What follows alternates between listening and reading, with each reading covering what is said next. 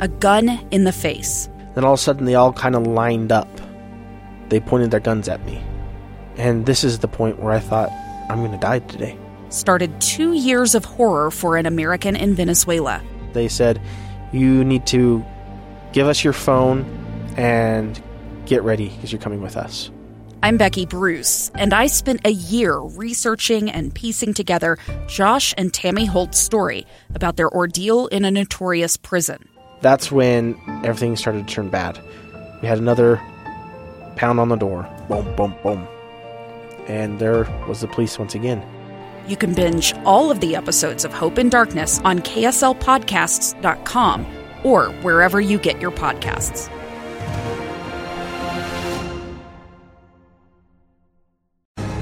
Dave and Dujanovic, your morning companions for talk, analysis, and key perspectives on Utah's biggest stories on KSL News Radio. Yesterday at this time, I felt like I had been teleported to Siberia. And today, it's beautiful and sunny. What a difference a day makes. Yeah. Wait 5 minutes. Maybe it'll change. Who knows? It's Utah. Like, we could have something on the horizon. It's 9:07. It's time for the launch. Sequence engaged. And here are 3 things that Debbie wants you to know. Countdown. 3. And it was that wild day of snowy weather that turned into frustration for school employees, parents, spouses of school employees. And it was a caller, Dave, who first brought it to light, wondering, why doesn't the state have a cohesive plan for schools to follow on days like yesterday instead of half days here and school closures there and full days over there? And it was, I think his name was Randy. Randy from Mill Creek, thank you for bringing this issue to light. We are not letting it go today. You called us after driving your school teacher wife to Davis County for work. I just really question whether the districts care at all about their staff and their teachers. Teachers don't live right next to the school. Maybe the kids do, but the teachers don't. And I totally take that for granted. I just assume all the teachers live close just like my kids do. Of course they don't. So, do we need a snow day czar? Somebody that can declare a snow day and keep everybody home and do some remote learning. Countdown. 2. The snowstorm that kept on giving, exposing a massive safety threat to Utah families who were shocked to find out from neighborhood word of mouth to check their home's exterior vents.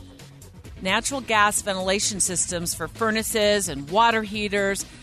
I looked at some pictures online, Dave, and in my view, these are really super low to the ground and easily clogged up from snow when natural gas appliances can't vent properly. Then your home can fill with dangerous levels of carbon monoxide, which we all know is the silent killer. So we're going to get a live report from South Jordan, where KSL5 Television's Kara Bracken has been this morning. Residents crawling around trying to find vents, exterior vents, to prevent CO buildup inside their homes. So I went outside, and sure enough, they were completely blocked, and I shoveled them off. And as soon as they were uncovered, I came back in the house, and the heater kicked back on. Debbie, go ahead. Go ahead and ask me how many times I've checked my vents. 0.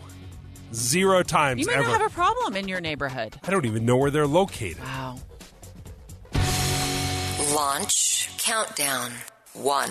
And here we go, from Siberia to sunny Salt Lake City. What a difference one day makes. But brace yourselves straight ahead. KSL meteorologist Matt Johnson in-house with which city got the most snow and who should be holding on for the next series of snowstorms that I hear. Oh, it's right around the bend. Yeah, but I'm just looking outside of our window here at Broadcast House, and I see the mailboxes. And the snow plows have stacked the snow so high, it is 4 or 5 feet above the snow Oh, you're right. of the mailboxes. I don't know, the mailman's They will not never getting get to anywhere. those.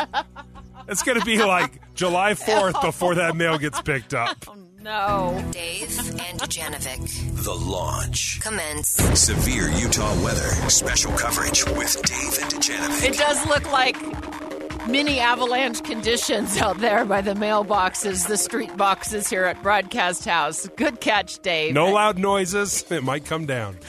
Buried. Buried is the word of the day. So many folks buried after yesterday's blast. So we're going to check in with Matt Johnson in a matter of seconds here to find out how much snow people got in their neck of the woods. And we're also on snow watch for the next wave. KSL meteorologist Matt Johnson joins us. And Matt, February was the worst. It was exactly what you said we didn't want. The spigot to be turned off. Yeah. And like most of February, I don't know if we had a drop. It was bare bones, no snow in the valley.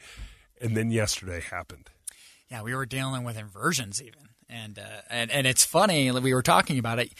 Before the storm hit, the ground was completely bare. Yeah. Everything was dead, still dormant. And then we bring this snow. It's just an amazing thing. And, we broke some records here. We actually saw this is our second snowiest February storm on record. Wow. 9th snowiest ever recorded, independent of the month or day.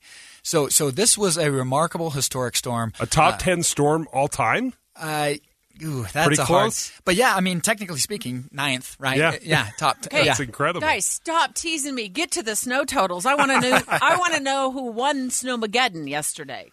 Yeah, and it's funny because most of the folks on the East Bench, usually it's their claim to fame. Right. Hey, we get the most snow. Not so. It was the west side, West Jordan, South Jordan, anywhere from 18 to 24 inches. And the snowdrifts, which were insane, 6 to 8 feet. And that's kind of what was happening around the homes. You get that wind, and on the leeward side of the homes, the side that the wind is not hitting, all the snow comes to rest.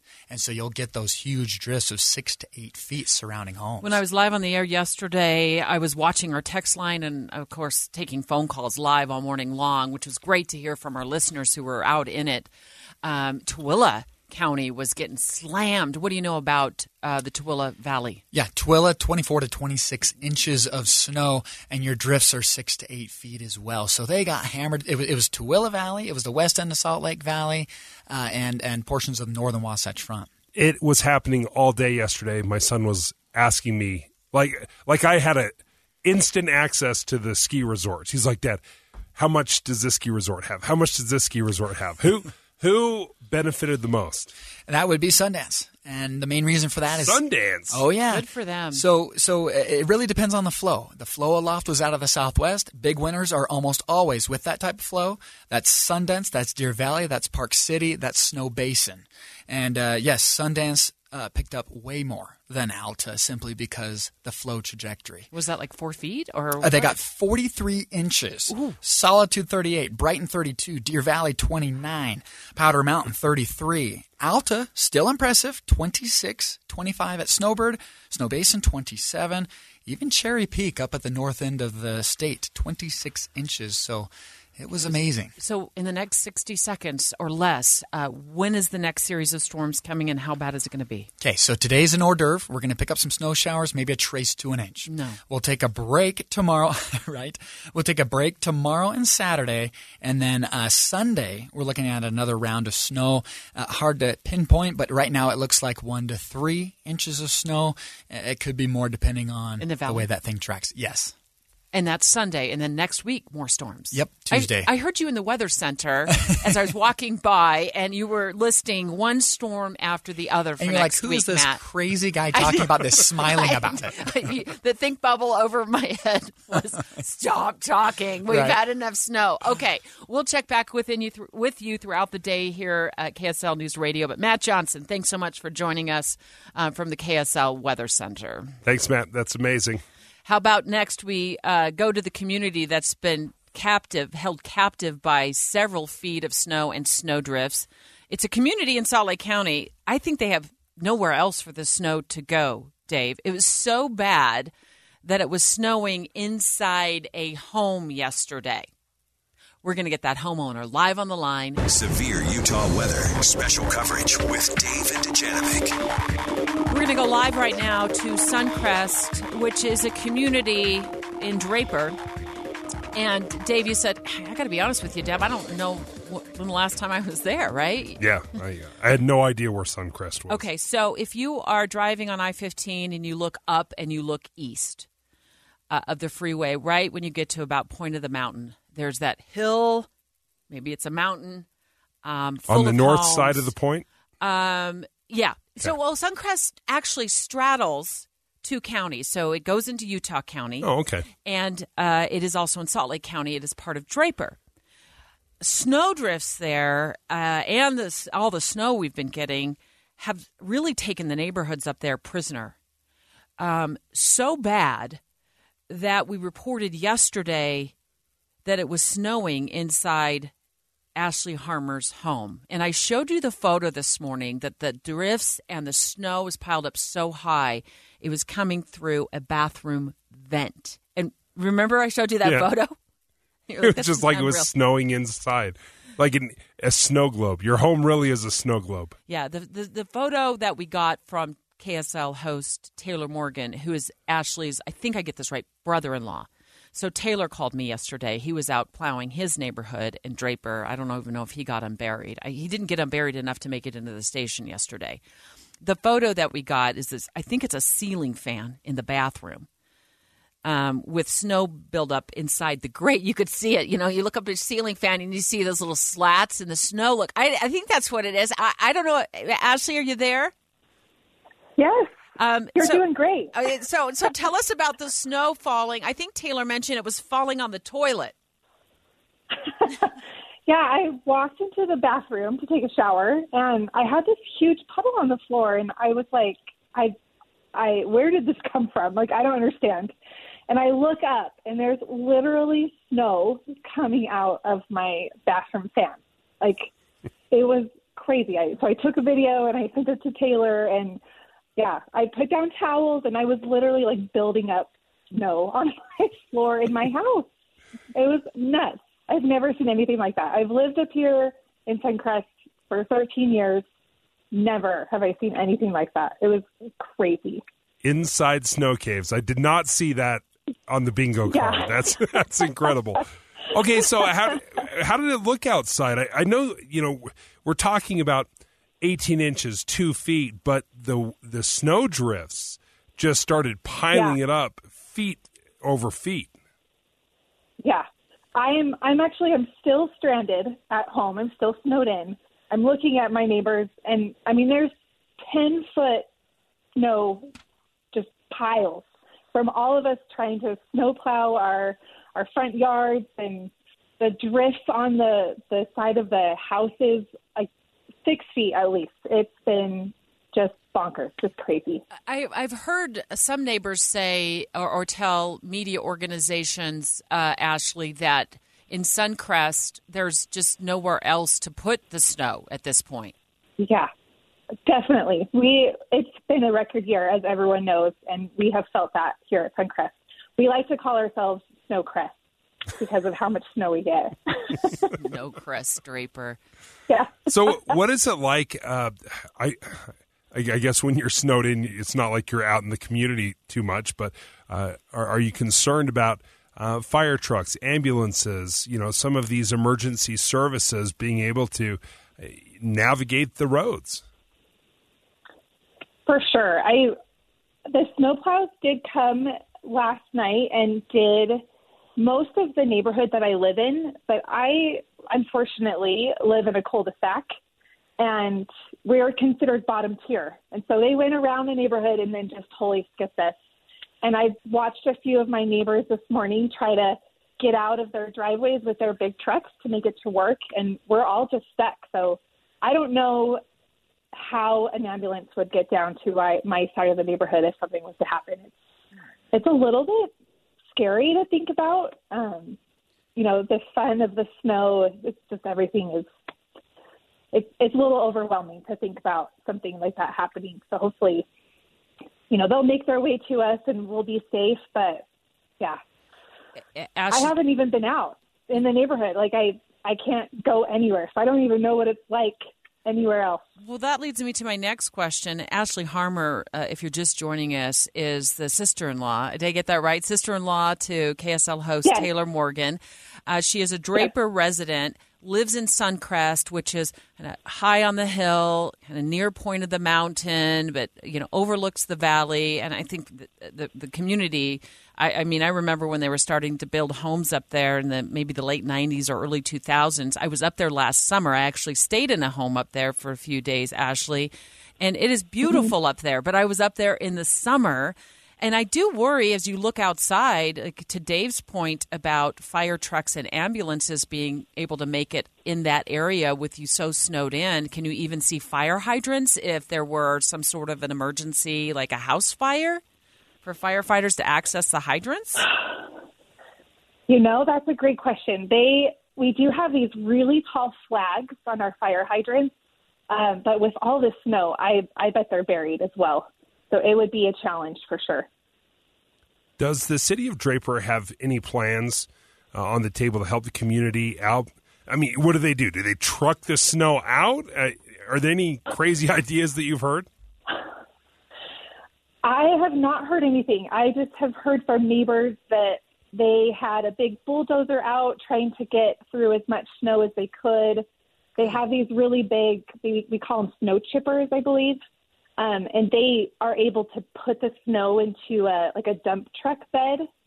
But I was told that they were even getting stuck. Yeah. They were really struggling yesterday up here. So I'm not surprised that they haven't gotten to my side of the neighborhood, but thanks. I don't know what they're going to do. No. I even saw that we're supposed to get more snow. We are. Tonight. We are. We're supposed to get more snow over the next several days. Ashley Harmer, thank you so much for joining us. She is a resident in Suncrest, Draper. I want the residents in that community to know that in the 11 o'clock hour, we have requested that somebody from Draper City call the show, and we will have somebody on the line from the city of Draper. One of our texters said, and our text line says, if you buy a house on top of a mountain in a state that is known for snow, you get what you deserve. I disagree with that. I think when you pay taxes to a city, you also have some reasonable expectation that fire trucks and emergency services can access your community. And so we need to ask those important questions because nobody wants to be snowed into the point where if there is somebody who has a heart attack down the block or a house fire and needs help, they just can't get to them. Cul-de-sacs in particular are difficult because the plows can't really get in there and they just kind of stuff it into the center. And when it's this much snow, they just don't have anywhere else to put it. So these cul-de-sacs are especially difficult. Well, and somebody approved those subdivisions, right? Yeah. Right? Somebody approved for contractors to go in and Debbie, this is a top 10 storm. This storm is absolutely massive. This doesn't happen every year. Right. We'll still ask the question. Top 10 or not, we still ask the question. That's in our 11 o'clock hour. And straight ahead, we're going to go live to South Jordan, where homeowners found out they were potentially facing a killer, carbon monoxide.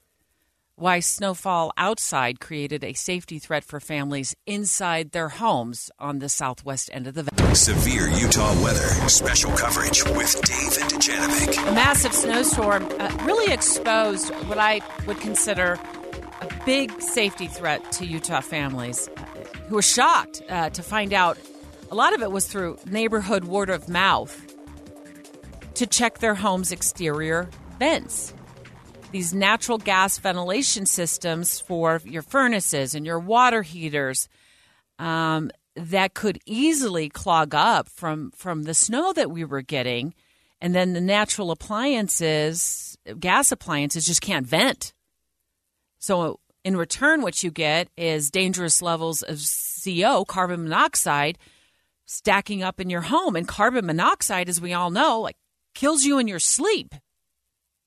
If it's not vented, if your appliances aren't vented properly. And I showed you some pictures, Dave, of some of these ventilation systems that were in the exteriors of homes in my community. And personally, I thought, how are they so low to the ground? I mean, snow could easily cover these things. Yeah, and it's one thing if it's just 18 inches or 2 feet, like a huge snowstorm. But when you start including the wind drifts that are 6-8 feet tall, yeah, it completely covers it and covers it by feet, these vents. So what happens? Where does that gas go? Have you ever, you've lived in Kaysville a really long time. I lived in Cottonwood Heights for 27 years. I never heard of this. No. We don't get typically that kind of snow like you do up on the benches. I did, because I was right at the mouth of Big Cottonwood Canyon, and I would have feet of snow piled around my home. And not once did I have, I never had a CO detector go off, never had issues with the ventilation system.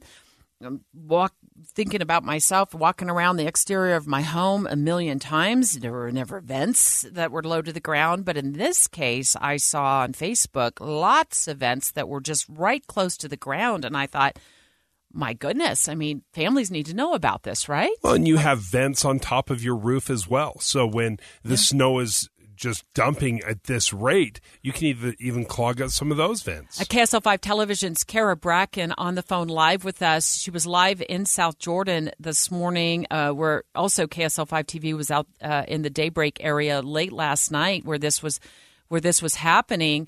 Kara, how much snow were these? I live out there, but I haven't been home in like 2 days because of the snow. So, how much snow was out there?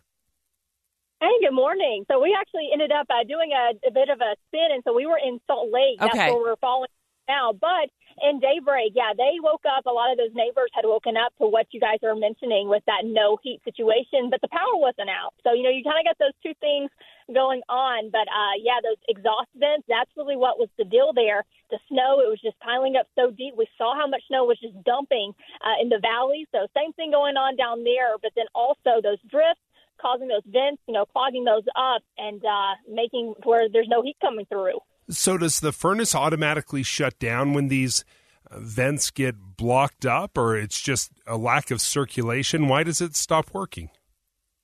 Right. So it's one of those things that for a lot of families, we've heard from one of them, and they mentioned that, after the troubleshooting, kind of trying to figure out what was going on, why they weren't getting heat, but they had power, they just found that it was buried. So when they say buried, I don't know if that means, like a whole foot on top or what, but it wasn't enough for them to have to take the efforts to go out there several times during the day to make sure it had plenty of circulation going in and out to make sure they could get the heat back on. So it's an easy fix relatively, but lots of work to do throughout the day. Yeah, Kara, so I'm a member of the community Facebook page out there because, like I said, I moved out there last summer to the Daybreak area from Cottonwood Heights. I'd never heard of this, and thankfully one of my dear friends, when I got off the air yesterday, sent me a text message, and she said, you need to check the community Facebook page because she was worried that CO could possibly be backing up into my home. And I would have no clue because I have been staying downtown because of all this snow since Tuesday. I've been down near Broadcast House. And so I spent the better part of the afternoon trying to figure this out. And I actually ended up emailing the HOA, and they said, you need to clear out any vents. Well, I don't even know where my vents are, to be honest with you. This was like a major wake-up call to me. I had no idea. But I know that one of the homeowners out there that KSL5 TV interviewed last night or yesterday, she woke up and said, oh, my gosh, it's cold in my house. The heat had kicked off. Let me play some of that sound. She went outside and started, looking for vents. I guess maybe called her dad or something. Somebody told her go start digging out the vents, the ventilation system. So I went outside, and sure enough, they were completely blocked, and I shoveled them off. And as soon as they were uncovered, I came back in the house, and the heater kicked back on. And then I saw other posts that said their heater was working just fine, but there was a smell of like natural gas in their home. So I guess we've got two different situations, maybe the same problem.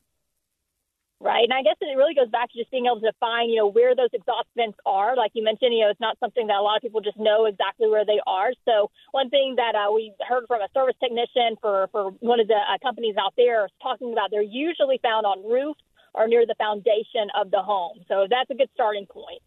Kara Bracken, thank you for joining us from KSL5 Television. They are so close in some of these photographs to the foundation of some of these homes that I cannot figure out if that, I would assume that an inspector went out and approved all that, but how you would keep up with that in a snowstorm like yesterday. And in fact, some people were saying they had to go out several times throughout the day to clear those vents to make sure that CO wasn't backing up into their home. But this is wild to me. It's one of those situations where you realize, oh, maybe building codes did not think of this. And in Utah, this is something we have to deal with occasionally. Big snowstorms, the snow drifts that start clogging up some of these vents. I'm looking forward to our next conversation with Any Hour Services.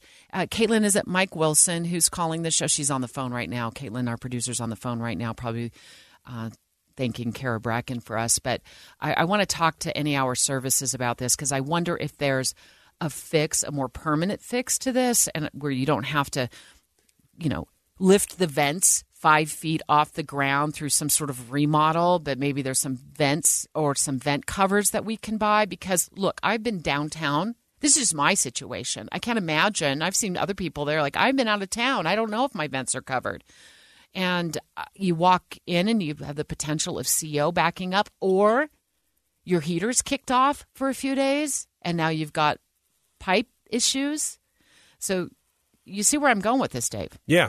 I have no idea how many vents I have in my house. Or where they're at, what they do, which ones I need to pay attention to, which ones I can ignore. So we'll bring on Any Hour Services next, and they can walk us through what to be aware of.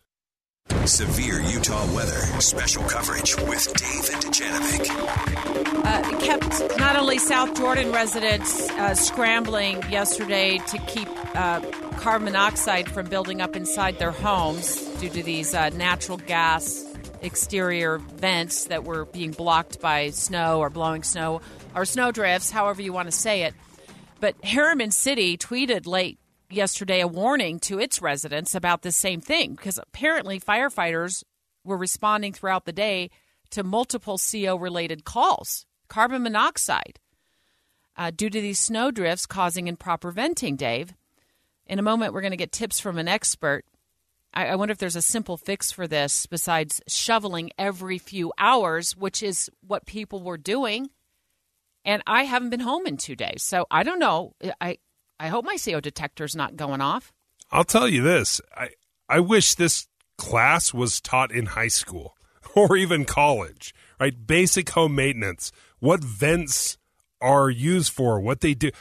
There are so many pipes and vents and things in my house. I don't know what they're attached to. I don't know what they do. Well, I also noticed that at Broadcast House here, we got an email from the gas company yesterday afternoon warning about this. And I thought, I'd lived in Cottonwood Heights for years. I mean, I've never heard of this before. I don't know if the vents were on the roof, if they were high enough up the wall that I never had this issue. And I got a ton of snow. I was snow blowing all the time. I was always digging out up there. Moved to South Jordan and they get the snowstorm of the century, apparently, over the last 2 days. I haven't been home. But, I don't know how you're supposed to know all this stuff unless when you purchase a home, somebody says, hey, a couple things you need to know about this home that's different than other construction. But maybe this is a long-time construction practice. Maybe this is new. I don't know. And let's be honest, Deb, you live a lot farther west. When we expect, 18 inches, 24 inches of snow, we're thinking about the benches right at the mouth of the canyons. That would be understandable. If you're in Daybreak on the west side, I was shocked. Yeah, Harriman. Oh, they did. When I moved out there, they're like, we don't get as much snow as you did get up there in those hills over there in Cottonwood Heights. And I'm like, Until this year. I don't even know how I'm going to ski home. Mike Wilson, Any Hour Services. Let's talk about the CO danger first. And the ventilation systems I've seen posted seem particularly low to the ground. So when they say be wary or be concerned about snow drifts, I just think you just need a few inches of snow. But maybe I'm wrong. Maybe this is just when there is blowing snow that there's a problem. So let's start with the CO backing up into these homes if these vents are clogged by snow. Sure. So, the first thing, you've got usually the vents are going to vent low to the ground if your equipment is in a basement, because you have distance restrictions on high efficiency equipment as far as like how far of a run you can run for those vents. Okay. And so that's why those usually vent out low to the ground. It's not usually a problem unless we have a storm like we did yesterday, where it's lots of snow really quickly and the wind happens to be blowing in just the right direction to make it actually pile up and cover it. And so whenever that is happening, you definitely want to be aware of where your appliances vent outside. It's not just furnaces. If it's a high-efficiency furnace, if you have a high-efficiency water heater like a tankless or something, those also vent out low to the ground. And so you're going to want to watch those. Most high-efficiency equipment is going to have some kind of safety mechanism, like a vacuum switch or an induction fan, where it should sense when it's not venting and it preemptively shuts it down. So like, the people in Harriman that were experiencing the shutdown, their system, they probably noticed first that their heat wasn't coming on, and that is a safety precaution that the furnace manufacturers build in. And then if you go and you cover those vents, when your furnace goes back through another ignition cycle, it should come back on. Now, if you happen to have a vent up high on the roof and it gets covered and it is feeding like a standard water heater, it's possible that if that gets blocked, you could have CO leaking into the house. And that just goes back to why it's so important to make sure that you have some kind of CO detector into the house, whether it's the kind that tie in with your smoke detectors and can alert the whole home, or it's a plug-in down there in the equipment room to make sure that you're getting notified whenever there are abnormally high levels of CO2 in the home. Mike, I'm going to be honest, been a homeowner for a lot of years. I haven't given vents really 2 seconds of thought. Which vents do I need to absolutely be aware of? Are there more out there, or is it just the furnace vent that is the priority one? Well, I would walk around the exterior of your home and see what kinds of things are coming out. So, like I said, if you do have a tankless water heater and a high-efficiency furnace, you may have 2 vents coming out on the side of the home, and you need to pay attention to both of those. But it's also possible that those could both be coming in at the same place. You also need to look for sometimes there is if you go into your equipment room in the basement, sometimes you'll see like an 8 to 10 inch pipe bringing fresh air into the house. That's actually combustion air. Those gas appliances need that combustion air to work properly. And if that is bringing fresh air in low to the ground and you have snow drifts that pile up on it, you're going to want to clear the snow away from it as well. And again, it's not the CO2. It is dangerous, and you want to be aware of that. But the most common problem that people are going to experience is that it is going to cause the systems to stop working. If you have really high winds, it's possible that it could blow out like a pilot light on your water heater. But yeah, just walking around your home and knowing where things are. And I heard you guys talking about what's a homeowner supposed to do? How are they supposed to know all these things? There's so much to know. Much.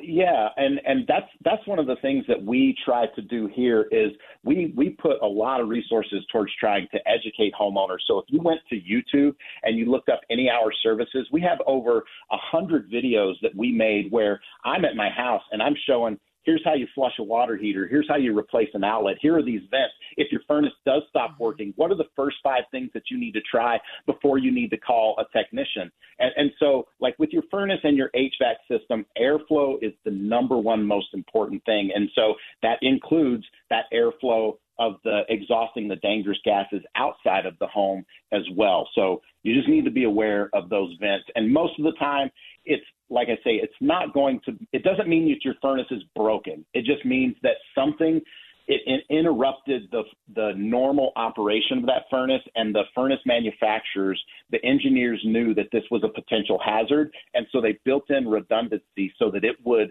self-diagnose that, shut down to hopefully try and save people from harm. We're speaking with Mike Wilson with Any Hour Services and trying to really pick his brain and find out, is there a real danger? What happens if some of these vents get covered up, as they are right now, being covered up by huge snow drifts and the crazy amount of snow we've gotten over the last couple of days. How about a dryer vent? Is there any danger with the dryer vent? No, well, I mean, your dryer's not going to work as well, but that dryer vent, all it's doing is it is exhausting warm, moist air that it's extracting from the wet clothes that are in the house.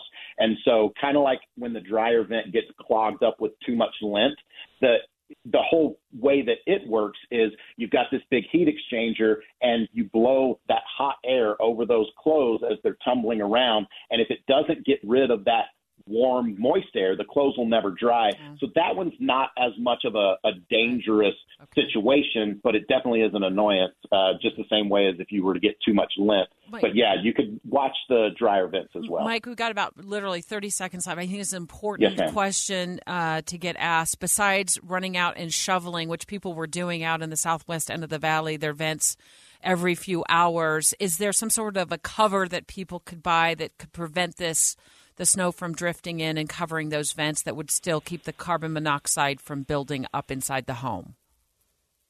Unfortunately, you have to be aware of it. I mean, if you were, had some ingenuity, you could try and block something off, but you don't want to block it so much that it's not getting fresh air. Just pay attention to it and keep the snow away from it as much as possible. Great information. Mike Wilson, NER Services, thanks. Yeah, no, I appreciate that. And do I, as a homeowner, think it's my responsibility? Absolutely. Absolutely, it's my responsibility to know. I just would have liked to have known this before yesterday. And I so appreciate, what really stood out to me is we've got neighbors out there helping neighbors. Really. I mean, this is what that was about. The community pulled together yesterday, neighbors helping neighbors, notifying neighbors of this potential life-threatening safety issue in those communities. Severe Utah weather. Special coverage with Dave and Dejanovic. If you're trying to keep track of all the schools that have been canceled, delayed, or are on time this morning, you're going to have to go to the complete list because it's long. It's on KSL. Newsradio.com. But I think this storm caused a lot of confusion and chaos for the past couple of days because some areas just got a few inches, like where Dave lives. Others got a few feet. So it was messy. There are a few things that I hate more than that 5 a.m. robocall from the school district. Because it's kind of like school roulette. Like, you don't know what they're going to tell you.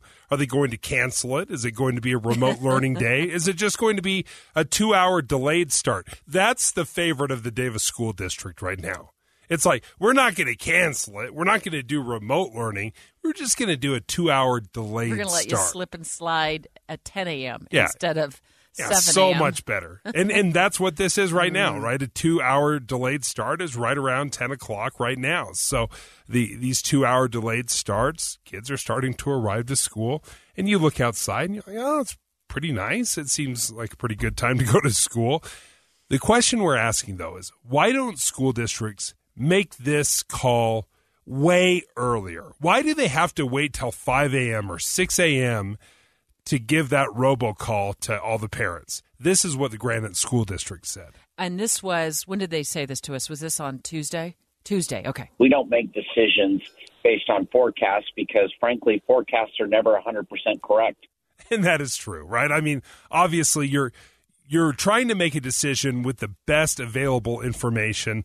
And what I hear Ben Horsley of the Granite School District saying is, until we see the snow on the ground, until we know that the snowplow drivers are able to clear the way for school buses or clear the parking lots, we're not going to make that call. And unfortunately for parents, you're not going to get that information probably until 5 or 6 a.m. day of. Most of our middle income or higher income families, that's not going to be an impact for them. And frankly, they'll stay home and go skiing, regardless of what we decide to do. It's the other 60% of our families who are at risk, and those kids don't necessarily have access to meals at home. And I think ultimately what I want to know is, why don't we just say early on, just plan on remote learning. Just plan on it. And on Tuesday, when we were discussing, we knew this was coming. We knew there was going to be a big storm. Now, of course, we don't know how big it's going to be. It turned out to be a monster. a top 10 storm, right? This was huge. And that doesn't always play out that way. I can't tell you how many times we've done like Snowmageddon tomorrow, and it was like a wimpy little storm. Sometimes that happens. Well, yeah, I was just sitting here yesterday and navigating this snowstorm and our coverage, and we were taking lots of phone calls from our listeners who were out in it, had just driven in it, were shoveling their way through it. Something really came to light for me, and that is that I think we missed as a community, more broadly as a state, an opportunity for a cohesive decision that made sense across the board for all families. You look at me like, man, maybe not. But I do. I think that this one should have come from the top, and the districts that were all scrambling and huddling and trying to figure out to do with their individual districts, everybody should have come to the table, and it should have been more cohesive, from the Davis District to the Salt Lake City School District to the Granite District to the Tooele School District and Murray and beyond, instead of all of these individual robocalls going out. So I noticed that, and it was listener Randy who really drove this point home. So here you have Randy, who is husband extraordinaire. His wife is a school teacher in the Davis School District. They live in Mill Creek on the east side of Salt Lake County. She's worried about driving because you said Davis had schools, right, yesterday, Dave? Your kids were in school? Yeah, kind of odd, though. We had a little mishmash of schools. The elementaries were delayed for 2 hours, but the high schools were right on time. Okay, so they start regular day. So even within the school districts, there's no consistency from school to school. That I did not realize. But you were right in the middle of that because that's where your kids go. Yeah. And Randy drives his wife from Mill Creek up to Davis County, and then he gets back home, and he's like, okay, this is – I'm putting words into Randy's mouth, but he's like, this is madness, right? This is madness. I mean, like, we can remote learn now, right? We know how to do that. Yeah, we live in East Mill Creek, but my wife is a teacher in Davis District. I just really question whether the districts care at all about their staff and their teachers when we've learned so much from COVID, and yet they can't plan ahead a remote learning day, give teachers a chance to plan for it, and announce it plenty of time in advance because, teachers don't live right next to the school. Maybe the kids do, but the teachers don't, and it just doesn't seem to be a point of consideration in their paradigm. Something that I really hadn't thought of. I just assumed, I guess, that teachers, janitors, the cooking staff just lived close because I live close, right? My kids go to the closest school to our home, but that's not the case.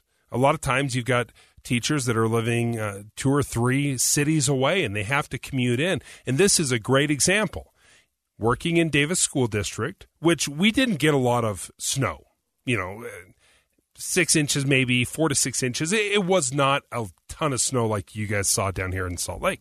But if you're traveling from Mill Creek, which is, again, Snowmageddon, and you're trying to get to Davis, that is a nightmare. I think you told me of a story yesterday that a teacher took about 3 hours to get to school. Yeah, and you go from, maybe you live in Magna, and you've got to commute to a district in Utah County that's decided to do late start, or you not a teacher, but you're a member of the staff. You are a janitor. You run the cafeteria at the school. And I thought I'd heard, this is what was so wild to me yesterday, is I thought I'd heard many of our state departments and even the governor say, look, if you can stay home, do. So this is what brings me back to our point about where's the cohesiveness when it comes to deciding 2-hour delay start, 3-hour delay start, remote learning, high schools in, but elementary schools on delay. This group, where's the cohesiveness? Why do we have this patchwork approach when we now know maybe the only thing we can thank COVID for is kids have laptops at home. We know how to remote learn. Schools did it for way longer than parents would prefer. Why would we not make it more cohesive? But maybe there are good reasons I'm not understanding. Yeah, I wonder if we have a little PTSD when it comes to remote learning. Like, it was such a bad experience for so many people that we're avoiding it at all costs. When I just don't see the downside. Say, for example, on Tuesday, we'd come across that we expect this huge storm. Again, you talked about the governor. The governor tweeted that out on Tuesday. He said, we're expecting a major snowstorm starting tonight. If you can, we encourage you to work remotely. Stay safe, Utah. That was from the governor, right? So why didn't we just say, okay, let's do remote learning tomorrow. Just plan on it, parents. I'm going to give you, parents, not 2 hours notice. I'm going to give you 12, 14, 16 hours notice to find some daycare, to stay home, to call your boss and say, hey, can I work remotely? There's a lot of things you can do in 12 hours that you can't do in 2 hours. And we're not going to make teachers and school staff brave 24 inches of snowdrifts to get to work in a different county or a different city. Exactly. And then think of this. Worst case scenario, the big one doesn't hit. You know, it's a little sprinkling. You can say, all right, never mind. Business as usual. Just come to school. Or you just have a remote working day. You just have a remote learning day. You just do it anyway. Big deal. So how many times are we going to do this in a school year? Half a dozen at most? We're talking about 6 days. 6 days of remote learning. And that's if you just plan it out on all the big storms. I don't see the downside to it. All right, let's take phone calls. 801-575-TALK. Should the governor, the school board, the Board of Education, or the state superintendent, somebody, you called it earlier when we launched the show. The snow day czar. Decide. Should we have a snow day czar? Yeah. Set something that is uniform instead of this patchwork mishmash way that the school districts are handling it now. Severe Utah weather. Special coverage with David Janovic. Taking live phone calls right now at 801-575-TALK. Do you feel like, after yesterday's messiness with so many different school schedules, that we need a snow day czar, someone who can make the decision easy for school districts? Just from a 30,000-foot up level, say, you get a snow day, you get a snow day, you get a snow day. I tell you, the snow day czar is intriguing because it is a mishmash of, you have no idea. Like, I had no idea yesterday that the elementaries in my school district were delayed for 2 hours, but my son went to high school just normal day. Like, they didn't adjust those times at all. That was really strange. It's hard to keep track of what's going on when you have kind of this all over the place scheduling coming from every single district. We're asking for your live phone calls at 801-575-TALK. I know the superintendent of the Tooele School District is waiting on the line. He heard our shout out for live calls. They got buried in Tooele. They did. And I know that they canceled school or went to remote virtual learning today again. I also want to give a shout out to Randy in Mill Creek, who called the show and brought this to our attention yesterday during the mayhem of Snowmageddon of February of 2023. He'd just gotten back from dropping his wife off. He'd driven her from Mill Creek in Salt Lake County up to Davis County, where she's a school teacher.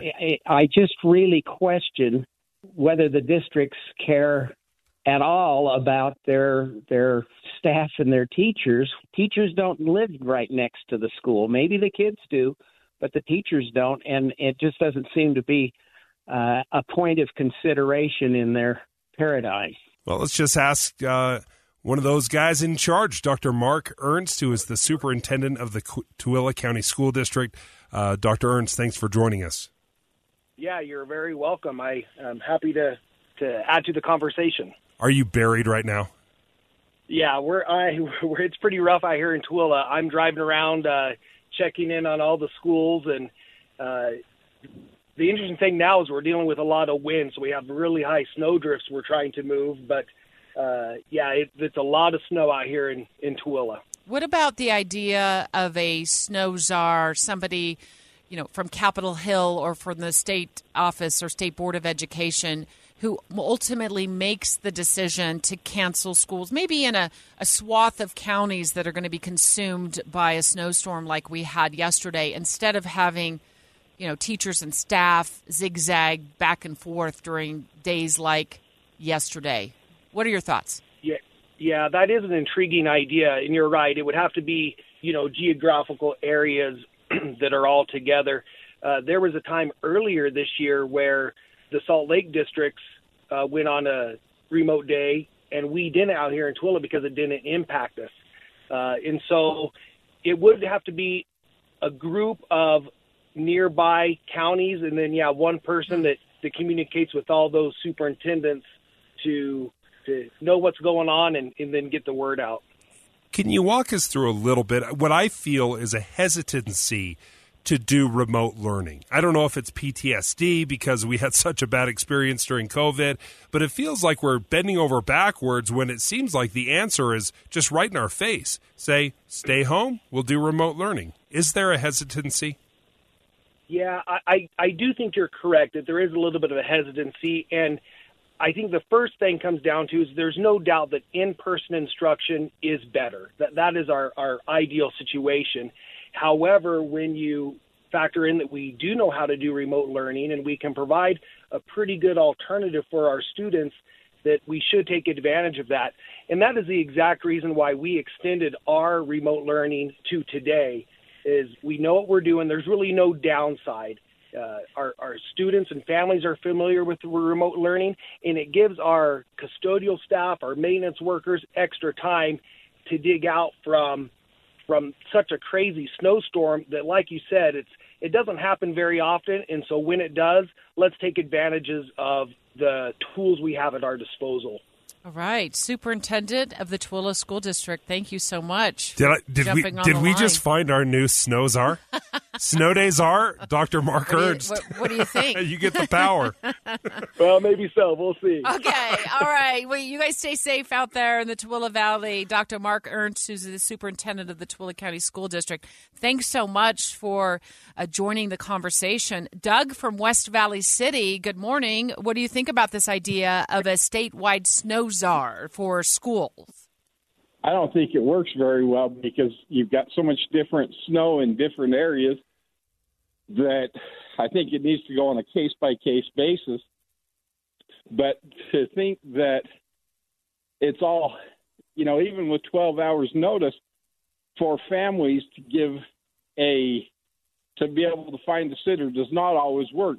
In my case, it doesn't work. And it's pretty naive. Yeah. Dave said he can't find the downside to it. Well, he's pretty naive then because, most of us had to go to work and we had to brave the snow.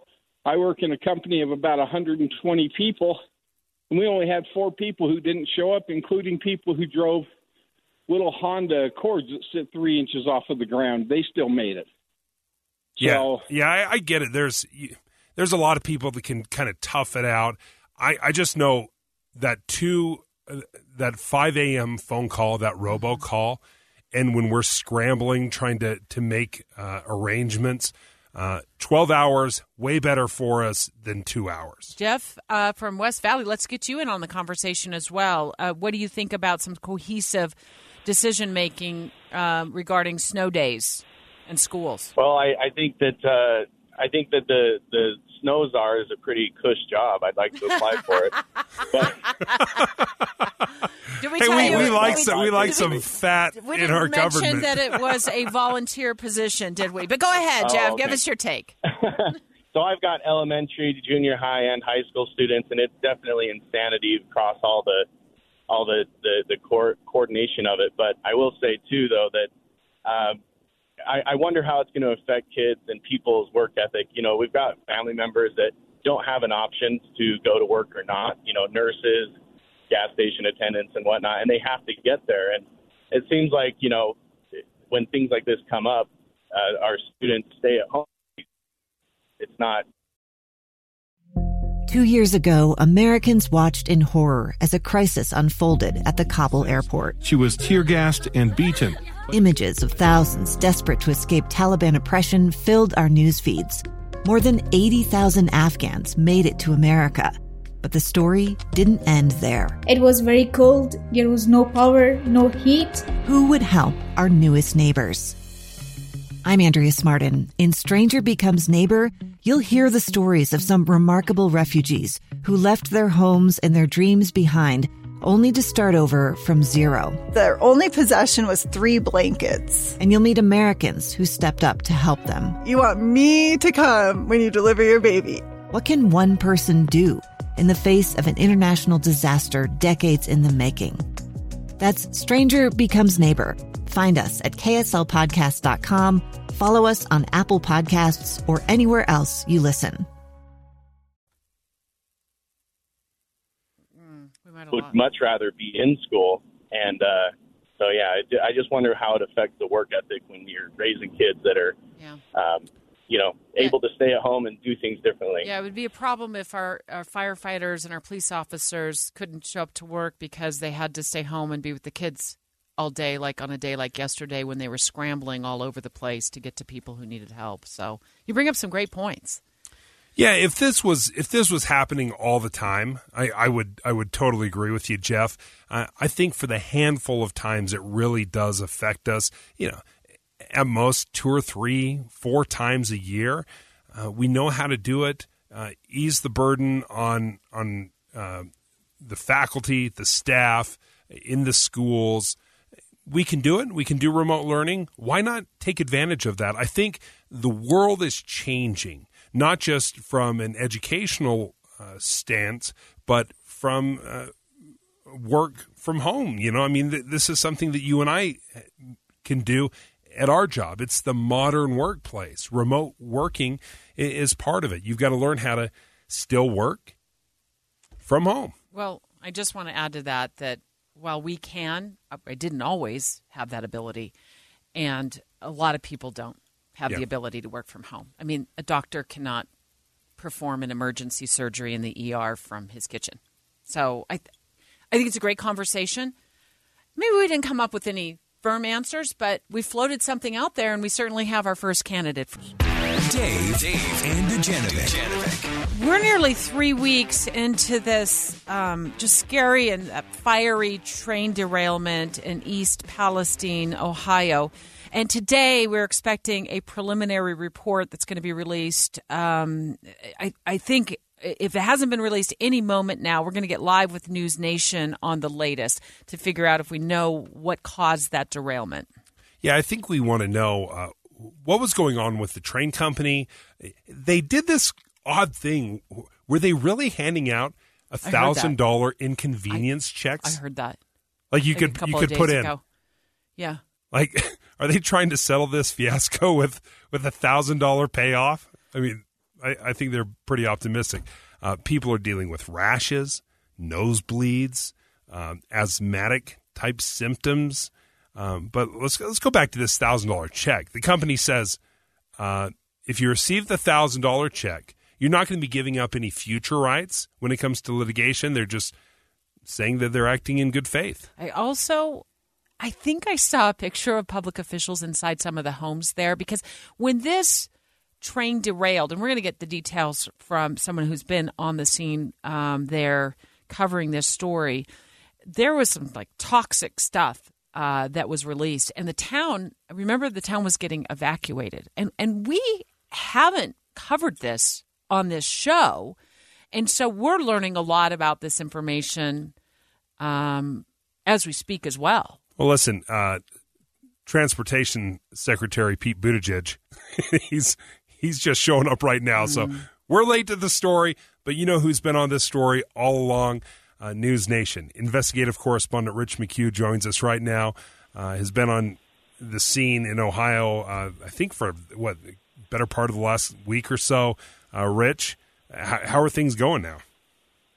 Things are. First of all, thanks for having me, guys. I've been there about a little over a week, and I'm on my way back to see my family for a bit. But things have been bad there. I'll be honest. Like when I first showed up, I was interviewing families who had they just didn't know what to do.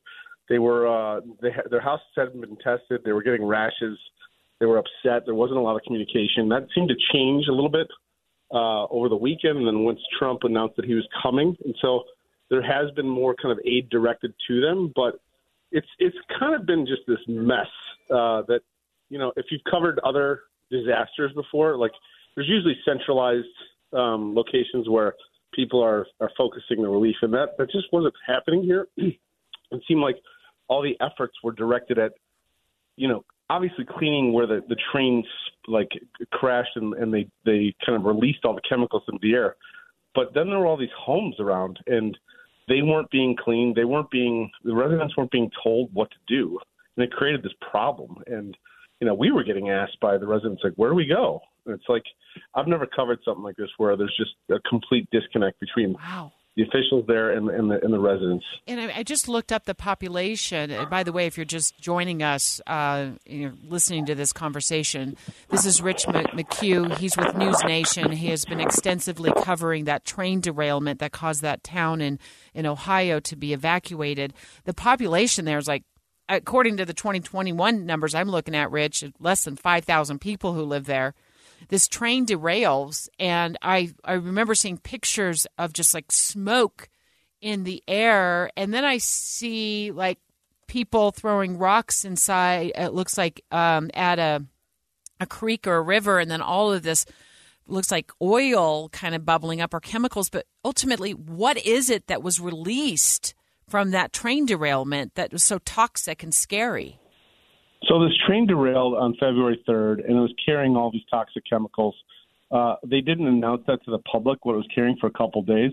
And then they had a controlled release, quote, controlled release, on whatever it was 3 days later, and released these chemicals into the air. And the problem is, and I've talked to some scientists on the ground, independent scientists, they say, when you release these chemicals into the air, they combine and sometimes they form other compounds that are far more dangerous than the original chemicals, which are dangerous in their own right. And so that's what they're testing for right now. These independent testers, they're testing the water and the ground to see what has trickled down into the ground, into the water. And so I think that's what you're seeing. I tested the water myself. I heard that people were doing this down in the creek, dragging a stick or throwing a rock in and seeing the sheen come up in a rainbow. Yeah. And sure enough, it happens. And you see, firsthand, these creeks and these rivers they're just loaded with this stuff. And so if that's in the rivers, it's everywhere. Can you dive into this aspect? It's been very strange. We haven't seen President Biden show up. Pete Buttigieg is showing up kind of late to the party, but former President Trump shows up and has a rally. I mean, can you walk us through some of the political fallout here? Well, sure. I mean, I was sitting in a diner this morning having breakfast, and the Buttigieg had just showed up, and I overheard the people next to me saying, this guy should have been here on day one. It's 3 weeks later. This is embarrassing. They didn't even care that he was here. People were grateful that Trump was in town and had come to town. Some had said, all right, we're done with the circus atmosphere, but whatever you think of Trump, he did get everybody to all of a sudden come here. Because he was the first one, and then all of a sudden they're okay, the head of the EPA is coming, and Buttigieg is coming now all of a sudden. So this town is ready for the political parade to be over, but they need the help, and so they're kind of welcoming it for the near term, but they see it for what it is. There's just it's a dog and pony show where these politicians are going in and setting things up and then doing photo shoots and then leaving. And so the hard part comes now, when everybody leaves and they're left to these people are left to fend for themselves. It's the heartbreaking story out of a small town in Ohio. 4,700 people or so live there, and Rich McHugh has been covering the train derailment that people fear has just poisoned the environment there for the last few weeks. I worry about long-term side effects for the residents there, Rich, and I also am puzzled by this $1,000 that I saw a story on that was offered. I think it was by the company What is that all about? And how will they know, if they're at risk for diseases such as cancer down the road because of this? Well, those are precisely the questions. So initially, the company Norfolk Southern set up like a command in a church nearby, handing out like inconvenience checks for like $1,000 to people, and then they were saying if you're staying in hotels just because you evacuated, send us the receipts and we'll reimburse you for them. I've talked to people who've been denied. They've gone and asked for gone back a second time and said I've been staying in another hotel, and they've been turned away, saying like, all right, you've capped. We've given you enough money. So there's a lot of distrust growing over this whole process. Wow. And there's distrust, like people don't know. I've talked to people who live near the crash, and they're like, I can't go back into my house. Like, I have 3 little kids. I can't raise them there. We're gone. Like, we're going to have to sell this house. So there's nothing being done on that front, unfortunately. Like, these people are having to hire independent testing people. They're forming class action lawsuits. It's a David and Goliath situation that is going to stretch on for years. People who are, people who've studied like 9/11 and like the ground zero, when they said, yeah, everybody's free to go back. It's safe. The head of the EPA said that way back when. It's kind of the same feeling now. They're like, okay, it's safe to go back. You can go back. And the townspeople aren't buying it. They're like, we don't believe this. This is PR. And so I think this is just going to drag on for years. And I think it's going to be worse than I could be totally wrong, but the scientist that I was testing that I followed along with yesterday said, if they find dioxin here, which is a compound that is created when these chemicals kind of join forces in the air, that's bad. Like this place could be a ghost town. Wow. Fascinating reporting from News Nation investigative correspondent Rich McHugh. Thank you for joining us. He's been in Ohio at the scene, walking through this area and seeing firsthand as he throws pebbles into the lake beds or the stream beds. You see the sheen bubble up. I mean, just incredible amount of toxins and heartbreaking chemicals. For those families. Heartbreaking for those families. Just looking for some answers, and then finally in swoops Transportation Secretary Pete Buttigieg. Finally, and he said, town people at the cafe are looking around and being like, he should have been here on day one. Day one. Okay, new commitment right here on the show. We got to continue to follow this story and the developments over the next several weeks, if not months, because I just cannot imagine if that would happen in one of our little towns around Utah, and I feel for those families. Another little thing I've learned in researching: do you know how many train derailments we will have in a given year in the United States? In 2021, 1,100 train derailments. It's more frequent than I would have thought. I had no idea. Yeah. I mean, this one was really bad. It brings a lot of attention to it, but I had no idea. We were averaging about 3 a day. Straight ahead, I'm really excited for this discussion. We have some really big news for Real Salt Lake fans. Stick around. We'll tell you what it is. Dave and Dujanovic. All right, listen up, soccer fans. We got an awesome announcement for you. We're the president of Real Salt Lake joining us in just a matter of moments to... Oh, he's making a big announcement. I'm going to steal a little of his thunder. He'll explain the announcement, but I'm going to take the glory here because this is very, very exciting. KSL Sports is the new home, the radio home for Real Salt Lake. Games will be broadcast on the KSL Sports Zone, occasionally here on KSL News Radio. You can stream it across all the KSL apps. The first match this Saturday, it's going to air on the KSL Sports Zone, 1280 a.m., here on 1160. The Zone's morning drive host, David James, and longtime RSL broadcaster Jay Nolly will do the play-by-play. John Kimball, Real Salt Lake president, live on the line with us. Well, I'm really excited about this. I'm sure you are too. We are so excited. We've been working with KSL on the streaming side for a number of years. You guys have just been such fantastic partners. And for me, I get to come home. I actually used to work with KSL, and I actually used to work with The Zone. And so for me, on both sides, it just feels like I'm coming home. So grateful to be back on the air with KSL and with KSL Sports, and just really excited for this season. It has been incredible as you see the landscape change with streaming devices and classic cable, radio, podcast. There are so many ways to reach people now. Why the switch? You know, we have just had such a great partnership, and I've been working with Tanya and with your group over the last couple of years trying to make this happen. And the time was right. It's always the right time to do the right thing. And this is the right thing for us moving forward.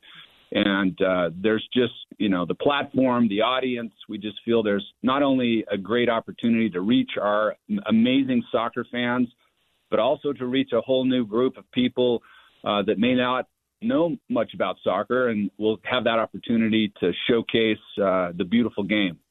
We're live right now on the line with John Kimball. He's Real Salt Lake president, making a big announcement today, starting very soon. I think it's just the next couple of days. We're going to get to that in just a moment. You can listen to Real Salt Lake games right here at KSL News Radio. And you speak of Tanya, you mean Tanya Vea. She's our executive vice president. And she's got a general manager. She's got a long title, but I do know she is a big proponent of local sports and our local sports community and involvement with kids and sports and all that. So it's super, it just fits. It fits our brand. It fits what we do. And I love the fact that I can just tune in to my favorite radio station and listen to RSL games. So tell us when will these start, John? So this Saturday we play an away game for obvious reasons. We've got a little bit of snow on the ground. And even though it's up in Vancouver, they're playing inside. So we'll be playing this Saturday against Vancouver, and then March 11th will be our first home game. But the kickoff for what we're doing with KSL and KSL Sports is this Saturday against Vancouver. And then you'll be able to pick up the games every week. After that, we play Seattle, which is another away game. And then we'll be playing on March 11th against Austin. We have a huge announcement that will be coming out that game. So we're excited to not only have a full stadium, but to make a big announcement that will obviously be breaking here on KSL Sports. Well, that's a deep tease, John. Yeah. How long do I have to wait for that? I'm just a couple of weeks. I'm putting a note in my calendar, John. Yes. Yeah. So very exciting. Like I said, a couple of away games at the start of the season just because of the snow. And then we'll be back home on March 11th. But all of these games will be broadcast through streaming and through the radio stations with KSL and Bonneville International. I don't know if you ever do this, but I love to do this, Deb. And I'm curious, John. Can fans watch games and sync the KSL News Radio call to the television this year? Sometimes I like to listen to the TV guys do their thing. Sometimes I like to listen to the radio play out as I watch the game. Is that a possibility? You know what? When I worked at KSL, that was a big deal with BYU Sports, where you would want to listen to the broadcast of 1160. And that's what's one of the cool announcements that we have with Apple TV carrying our games this year. First off, the first game this weekend against Vancouver is free, and so you can go to Apple TV and watch that for free. Then going forward, there is an MLS fee or an MLS pass that you can sign up for. But the coolest thing that you can do is you can then, on Apple Television, there'll be a drop-down for KSL that you can click on, and you can actually listen to David James and Jay Nolly calling the games live. And we absolutely encourage that because obviously they know more about our team. They know more about our culture. They know more about our community, and they're just pros when it comes to sports. And we're excited to announce David James and Jay Nolly. And then you can go watch it on Apple Television and go to that drop down to KSL, and you'll be able to listen to the live broadcast, local live broadcast. I love it. This is huge news. John Kimball, thank you for joining us. Real Salt Lake president. Big news. KSL is going to be carrying Real Salt Lake games on 1160 a.m., also on KSL Sports Zone, 1280 a.m. John, can I ask you one question? You're still with us? Yes. Oh, yeah. I want to know. I want to go to that March 11th game. Are there tickets still available? They are, but I will tell you that game will sell out quickly. Okay. That's one of our most attended games, but we'd love to host you guys. Oh, and thank you. Would love to have your listeners come join us. Yeah, so please go to rsl.com and get tickets quick. Okay, thanks, John. Appreciate it. It's good to hear from you. What an awesome announcement. And I'm so grateful to have Real Salt Lake in Utah. Took my kids there when they were young. We just had such a blast at those games. It's such a great family activity. Yeah, it's been an incredible success here in Salt Lake. Outstanding and huge news. That's great. Dave and Dujanovic have inside sources. We have just been watching this war in Ukraine unfold, and it just feels like it's been 10 years. 10 years that the Ukrainian people have been dealing with just horrific situations. And I look at this information our producer handed us, and she's like, it's like tomorrow marks 1 year. Mm-hmm. I remember early on when this first started, we talked to David Levitt. He was the Utah County attorney. He lived in Ukraine for a number of years, served, helped them kind of start up and organize some of the, the laws, lawyers, judges, stuff like that. He was very important that way. But he lived there for so long, and he was absolutely convinced when the Russians invaded, and you saw this march early on, it looked like they were just going to walk through Ukraine, and then all of a sudden it just stopped. There was a 40-mile column of armored personnel vehicles that just stopped, and the Ukrainian people just fought tenaciously for their land. And Boyd, let's bring you into the conversation. Let's admit it, we said the same thing on this show. I remember we were thinking it would be by the weekend Kyiv would fall. And here we are. They are still fighting. Yeah, and you go back to that very first weekend, and everyone was, sending well wishes and prayers, and President Biden said, hey, we'll give you a ride out of town on a plane, and President Zelensky said, I don't need a ride out. I need guns and weapons because we will stand. And the Ukrainian people have shown that over and over and over again, that even given things late or minimum, in terms of what was being sent to them to use in the fight, they have shown they can make a whole lot out of nothing. And it just shows you the power of freedom. I think two of the things that we underestimate in Ukraine, not a perfect country to be sure, nor was the government great going in. They had a lot of corruption and things that they were trying to correct, but they had two really strong things going in the country. And one was that religious freedom had really sunk in. It's a very religious country, and one of the largest synagogues outside of the Middle East is in Ukraine, of all places. So interesting there.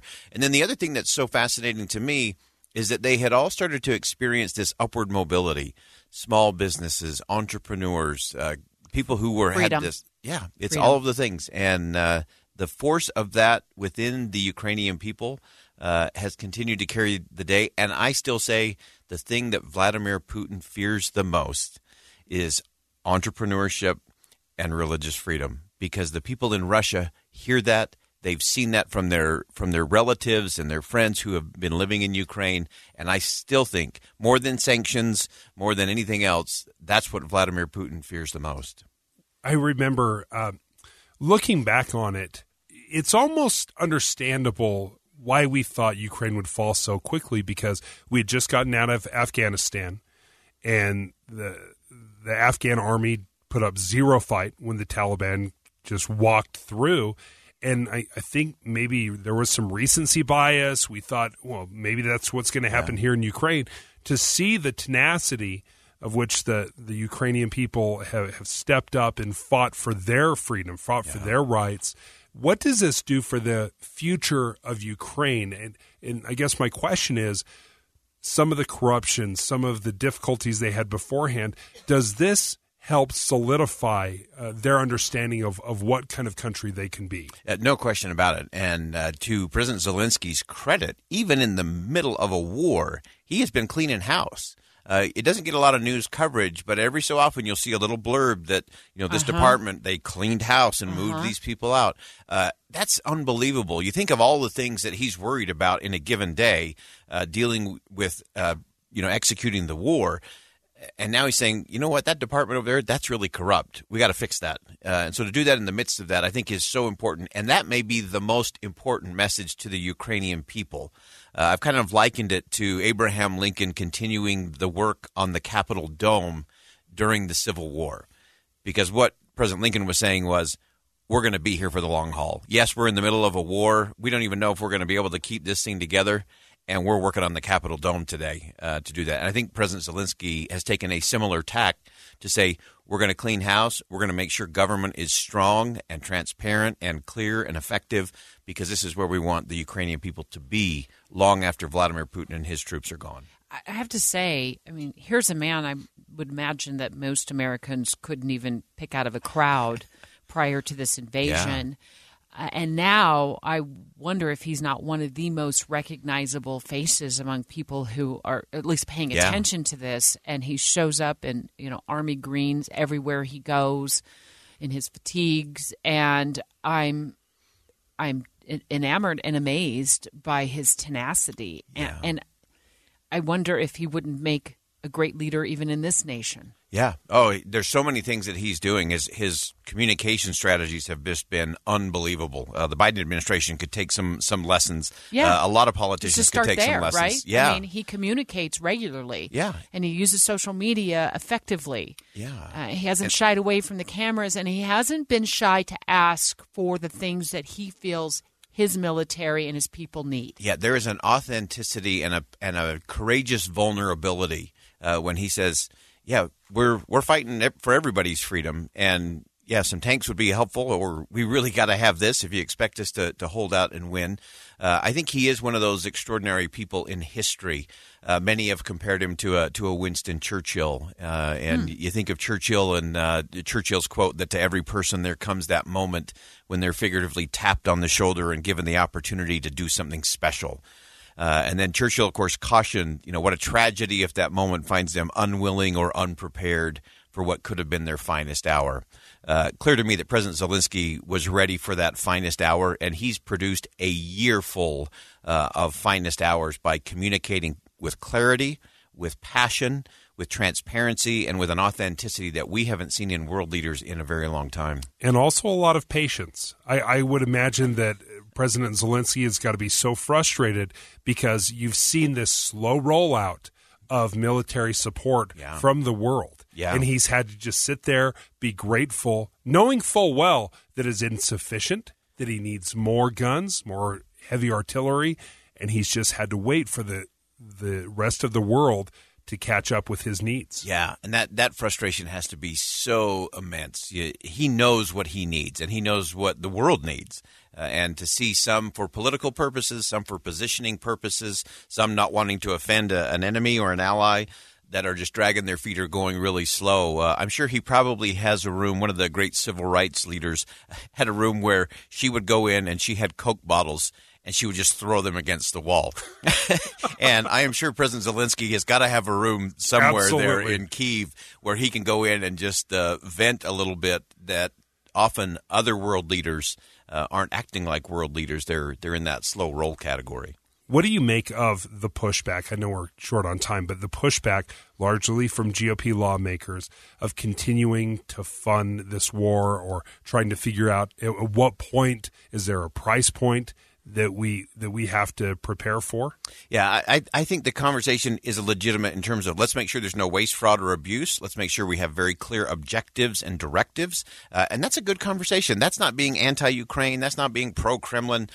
Just have an authentic conversation, some clarity and transparency, and the American people will buy into that, and the people of the world will buy into that. And we should just note that the United States is not the only one who's footing the bill.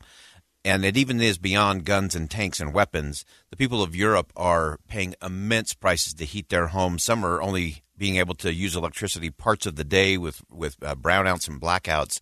And so we've got it fairly easy here in the U.S., and we should keep that in mind when we look at the total cost that everyone is investing in the freedom of Ukraine. And welcoming refugees. Yeah. Absolutely. Boyd Matheson, thank you for joining us. Inside Sources from 1 to 3. Straight ahead, Lindsay Aerts joining the show on the goings-on Capitol Hill as we tick down to the end of the legislative session. We're going to dive into what I think is the longest ping-pong match I've ever seen play out on Capitol Hill over several decades, and that is the food tax ping-pong match. Do lawmakers have it in them this year to finally get rid of the tax on food? Utah weather, special coverage with Dave and Dejanovic. I want to jump out to Ryan Love with the Unified Fire Authority because earlier when we were having a discussion about the ventilation systems in a lot of homes, especially we saw a lot of concerns on the southwest part of the valley like Harriman and South Jordan, and the natural gas appliances like the furnace or the water heater being vented to the exterior of the home and getting clogged by snow, which could then create a CO hazard, carbon monoxide buildup in the home. We got a text, Dave, during that conversation from a fire captain who said, I'm listening now, a little worried that some of the information that you all are putting out may not be the best advice. So we want to make sure we get that information correct. So, CO, carbon monoxide. CO2, carbon dioxide. Right. Which one do I put in my Diet Coke? Is it CO2? I tell you what, you put the issue is carbon monoxide. The buildup of carbon monoxide, which is a silent killer. And, I've covered enough news stories over the years that often people die in their sleep without realizing that the carbon monoxide is building up inside their homes. Let's bring on Ryan Love with the Unified Fire Authority. I saw a tweet from the city of Harriman last night, Ryan, that warned homeowners about carbon monoxide building up if their exterior vents were clogged by snow. And apparently, firefighters were responding to calls out in the Harriman area, and I know there were problems in the South Jordan area as well. Yeah, Debbie, there were. We had quite a few calls yesterday. I was called by a few of our captains, and they were inquiring that I get some information out to the public. And so that's the tweet that you saw from Harriman City. I coordinated with them and tried to get some information out. But first off, I'd just like to say thank you, both Dave and Debbie, for allowing me a few minutes on your show this morning. I know that there was some false reporting or some questioning on some of the reporting, and so I'd like to clear that up a little bit. And you two are both talking about the difference between carbon monoxide and carbon dioxide. And Dave, to answer your question, carbon dioxide is what we put in our Cokes at home. Okay. And carbon monoxide is the potentially fatal one. And the reason why it's important for our local community here is because of this recent snowstorm. We're seeing an uptake in carbon monoxide alarm alerts, which is sending out our firefighters. And yesterday in Harriman specifically, our firefighters were responding all day long to these alarms, which was unusual. But the reason was because of the snowstorm that came in, and it had a little bit of wind with it as well. I think a lot of us have seen pictures of the snowdrift and some of the snowbanks that were created, upwards of 4 feet in some cases. What that's doing is it's covering some of the ventilation systems for all of our appliances that we use in our homes, our water heaters, our furnaces, and so on and so forth. And that's not allowing our furnaces or those heaters to off gas, and it's plugging that system up, pushing the poisonous gas, the carbon monoxide, back into our homes. The problem with that is that this gas is extremely dangerous because you can't smell it, you can't taste it, you can't see it. So it's just like we're breathing normal air. However, this is poisonous, and it could certainly be fatal if left unattended. And if you don't have a carbon monoxide detector telling you that it's in your home, that's what we're really worried about. And, what are some of the symptoms? Signs? Yeah. Oh, yeah, I think that's where you're kind of headed. What are some of the signs if I am inhaling carbon monoxide? I think the first thing that you need to be aware of is a possible headache or dizziness or lightheadedness. More severe cases, you might get some nausea or vomiting, shortness of breath or difficulty breathing. And then in some severe cases, we have a loss of consciousness potentially, chest pain, seizures or convulsions, and even weakness, fatigue, or death. And so those are some of the signs and symptoms that we worried about. And obviously, depending on your exposure, it gets a little bit worse and worse down the list there. But we want people to make sure, dig out those ventilation systems in your home. And if you don't know where they are, walk around your home, take a look to see what that looks like, and then clear that out. We appreciate you joining us, Ryan Love from Unified Fire Authority. Thanks for the update. Thanks, Ryan. Eye on the Hill 2023. Special coverage with Dave and Dujanovic. Lindsay Aerts, how many working days of the 2023 session are left? 6, guys. 6 working days left. Okay, so this is I think the longest ping pong match that I've watched over the last probably 30 years of reporting in Utah, and that is the food tax. I mean, sometimes they put it on, sometimes they take it off. So are we going to see lawmakers, do they have an appetite for getting rid of it this year? Where's that at? Okay, well, the food tax proposal to remove the state portion of the sales tax on food comes with a major catch. And this catch is the food tax only comes off if voters approve in 2024 that we remove the earmark for income tax to go towards education. Is that legislative speak, or do you understand what I was just saying? I totally do. I'm just not quite sure, like, who's drafting this new amendment to the amendment that we all have to go to the polls and vote on. Right. Now. So we have 2 different pieces of legislation. The bill that's being run would take the sales tax off food, but it has a contingency in it which says that it doesn't go into effect until January 1st of 2025, and only if SJR 10, which is a resolution being run by the Senate, gets approved, and that Senate resolution would take the earmark off of education. It does feel like lawmakers are finding a loophole. The federal government does this all the time, where they take 2 totally different bills and they combine them. One that's very popular, one that is not popular, but they pass them together. Then that's what we saw in the teacher raise school choice bill, and it feels like that's what they're trying to tap into this time. Your feeling is not incorrect. However, I think lawmakers would beg to differ, right? This is the way that they argue on each of these pieces of legislation, that these things have to happen together. They're making the arguments, but that certainly is an interpretation of what's happening out there. When it comes to the earmark for income tax for education, there's a reason why many, many years ago, voters finally told lawmakers how they wanted their income tax money spent. I was the education reporter in the 90s, which I've been told is a long time ago for Channel 4 News, and I would go into schools daily, Lindsay, and these children had, I remember I was at Washington Elementary, the old Washington Elementary, just down the hill in the shadows of Capitol Hill. Principal or one of the administrators took me into one of the closets there where they had lined the encyclopedias. Now this was in the early 90s. Yeah, the encyclopedias that the children were using pre-computers were from the 1960s. So lawmakers back then, in my view, were having a real hard time understanding the importance of how parents felt and taxpayers felt our tax money should be spent on education. Yeah. And schools were suffering because of it. Their argument for removing this income tax earmark is that they need flexibility in the budget. They say income tax has gone up at 10 times the rate the sales tax fund has. Sales and gas tax funds everything else we fund in state government. The income tax is earmarked for 4 different things, public education, higher education included in that. So they want flexibility with that pot of money so they can fund the other things in government. So they're arguing they need to free up that money.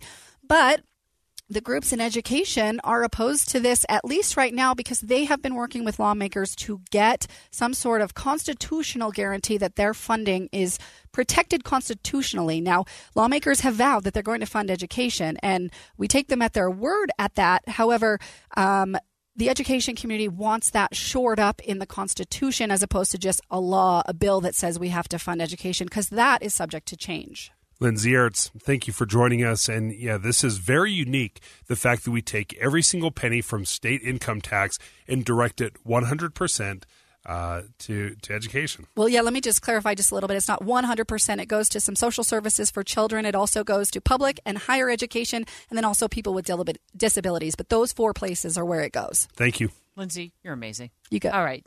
Have fun up on the hill. All right. See you guys. Tell them all we said hi. Straight ahead, another proposal on Capitol Hill wants to help first-time homebuyers by giving them $20,000 to get into their home, their new home. We're going to dive a little deeper and look at what efforts banks and credit unions are doing Mountain America Credit Union, joins the show. Dave and Buchanan. I was really glad that Senate President Stuart Adams took some time earlier this week to call the show and talk to us live about his concerns for first-time homebuyers in the state of Utah. And we spoke to him in depth about his legislation that he's proposed that would make it easier, at least I think, for these first-time homebuyers to get into a new home. So here it is in a nutshell. He wants to give first-time homebuyers up to $20,000 from state funds to get help, to get them the boost they need to get into their first home. What we're seeing right now, this is a moment in time when interest rates have gone from 3% to 6%. You can take this $20,000. It just isn't for their down payment. In fact, probably not a lot of it will be used for the down payment. They can buy down the interest rate. When you buy down the interest rate to a 3%, you bring more people into the market that can qualify these first home buyers.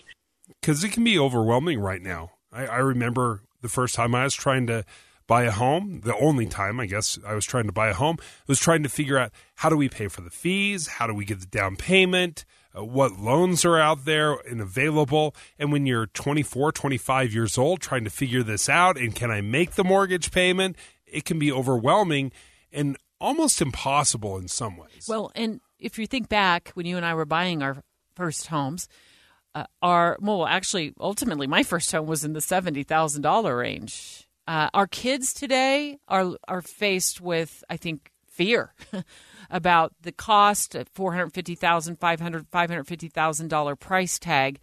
And I really appreciated President Adams' pitch on this. I think we all our kids are facing the same thing. It's like, how can I afford getting into a new home if I don't have the down payment saved up, if I don't have the closing costs covered by the seller? So this is the proposed government solution. I wanted to find out what the private solution is. Is this something the private sector can fix? So we reached out to Mountain America Credit Union. Kara Loftus joins us right now, who's the Vice President of Mortgage Lending at Mountain America. Thanks for joining us. Thank you for having me. Okay, so I got a little heads up about some of the things that you have done to try to help first-time homebuyers specifically. And what was kind of eye-popping to me was a 40-year mortgage. Can you explain that? Who is this designed for? Yes, I'd love to explain it. Thank you for asking. We at the credit union have designed, it is a first-time homebuyer program. It is a loan that amortizes over 40 years, but has a balloon due in 15 years. So it allows the first-time homebuyer to get into a home, start earning some equity or building that equity, and then at 15 years, they are required to either refinance it or pay a balloon payment. Typically, people don't stay in their home longer than 15 years, and they don't keep the same loan for 15 years. So it's a great program, again, for our first-time home buyers to get into a home and start building equity. So I could see the benefits of a 40-year loan, that being a lower monthly house payment. Correct. The downside could be the fear of the balloon payment breathing down their neck if they don't want to sell or move within that 15 years. On the flip side, the 30-year mortgage is much more traditional, or the one that I've always known since I started buying homes. And then, quite frankly, I think I've done a couple of 15-year loans too, but 30 years is more traditional. So how much is that balloon payment for some of these families? Can you give us a ballpark? Oh, I don't have that number right off the top of my head, but it is going to be a large amount of the loan by all means. Okay. But the benefit of the 40 due in 15 is it is amortized over 40 years, so it does keep their payments lower. It is also, the rate is tied to a 15-year term, so it does even make their payment even lower because it's a lower rate and then it's amortized over 40 years. And Debbie, I do think you're right. I think the fear that people, when they hear the word balloon, it does bring up some fears and anxiety because they don't understand how that works. But again, typically people don't keep a loan or stay in the home that long, even on a first-time home a first-time home.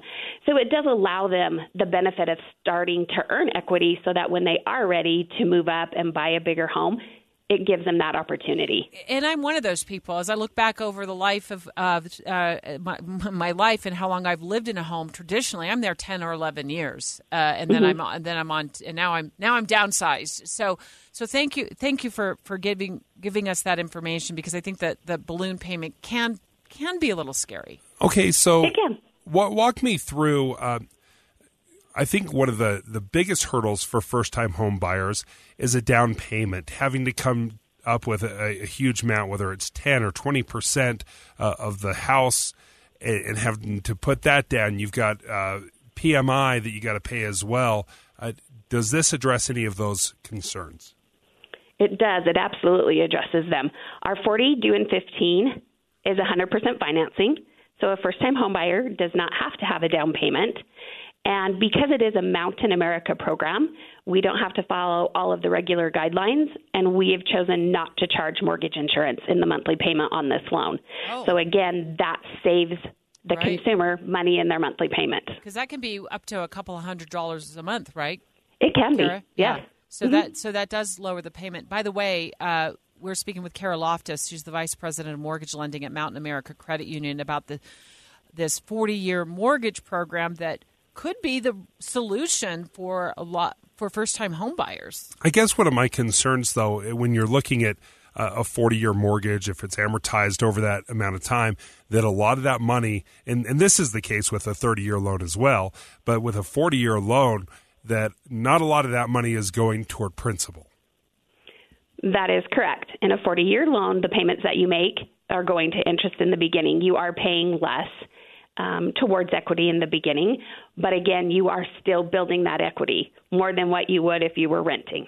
So the hope is that over those 15 years, before I have to either refinance or sell my home, is that the growth of the house, the value of the home will have increased far more than what I would have, theoretically paid in a mortgage payment.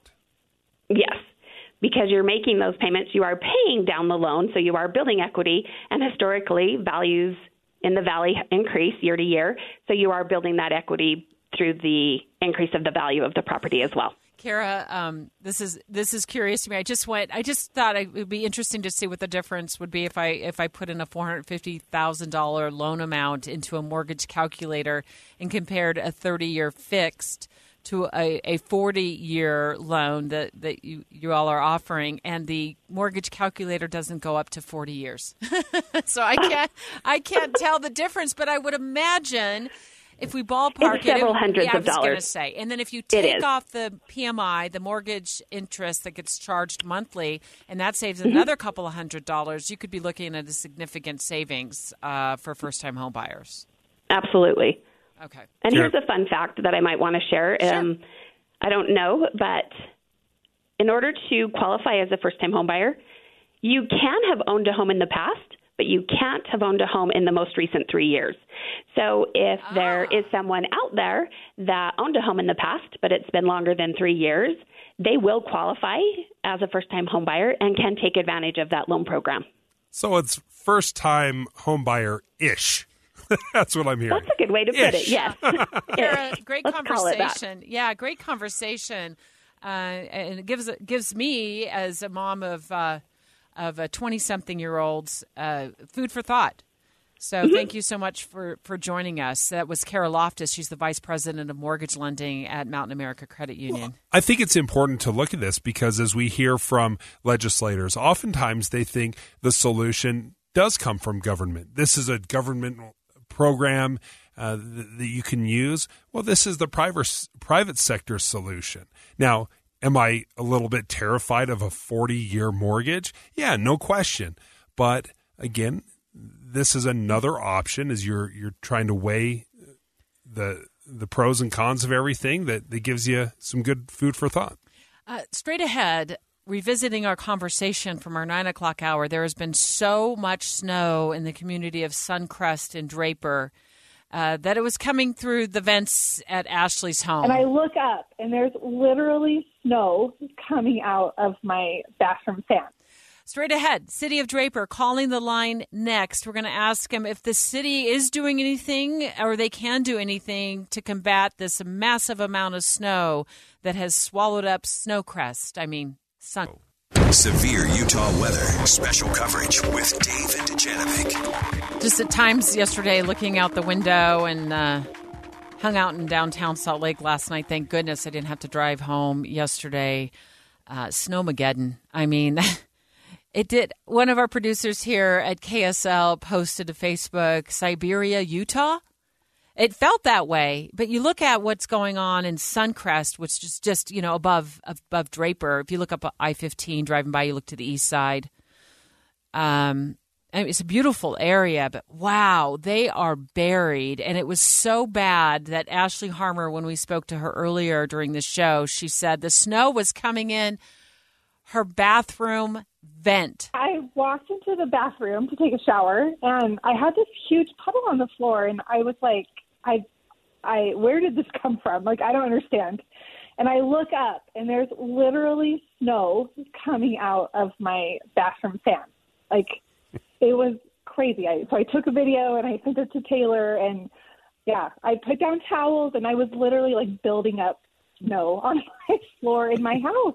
And Deb, when you look at these pictures, it's something to get 18 or 2 feet of snow in a 24, 48-hour period. That's one thing.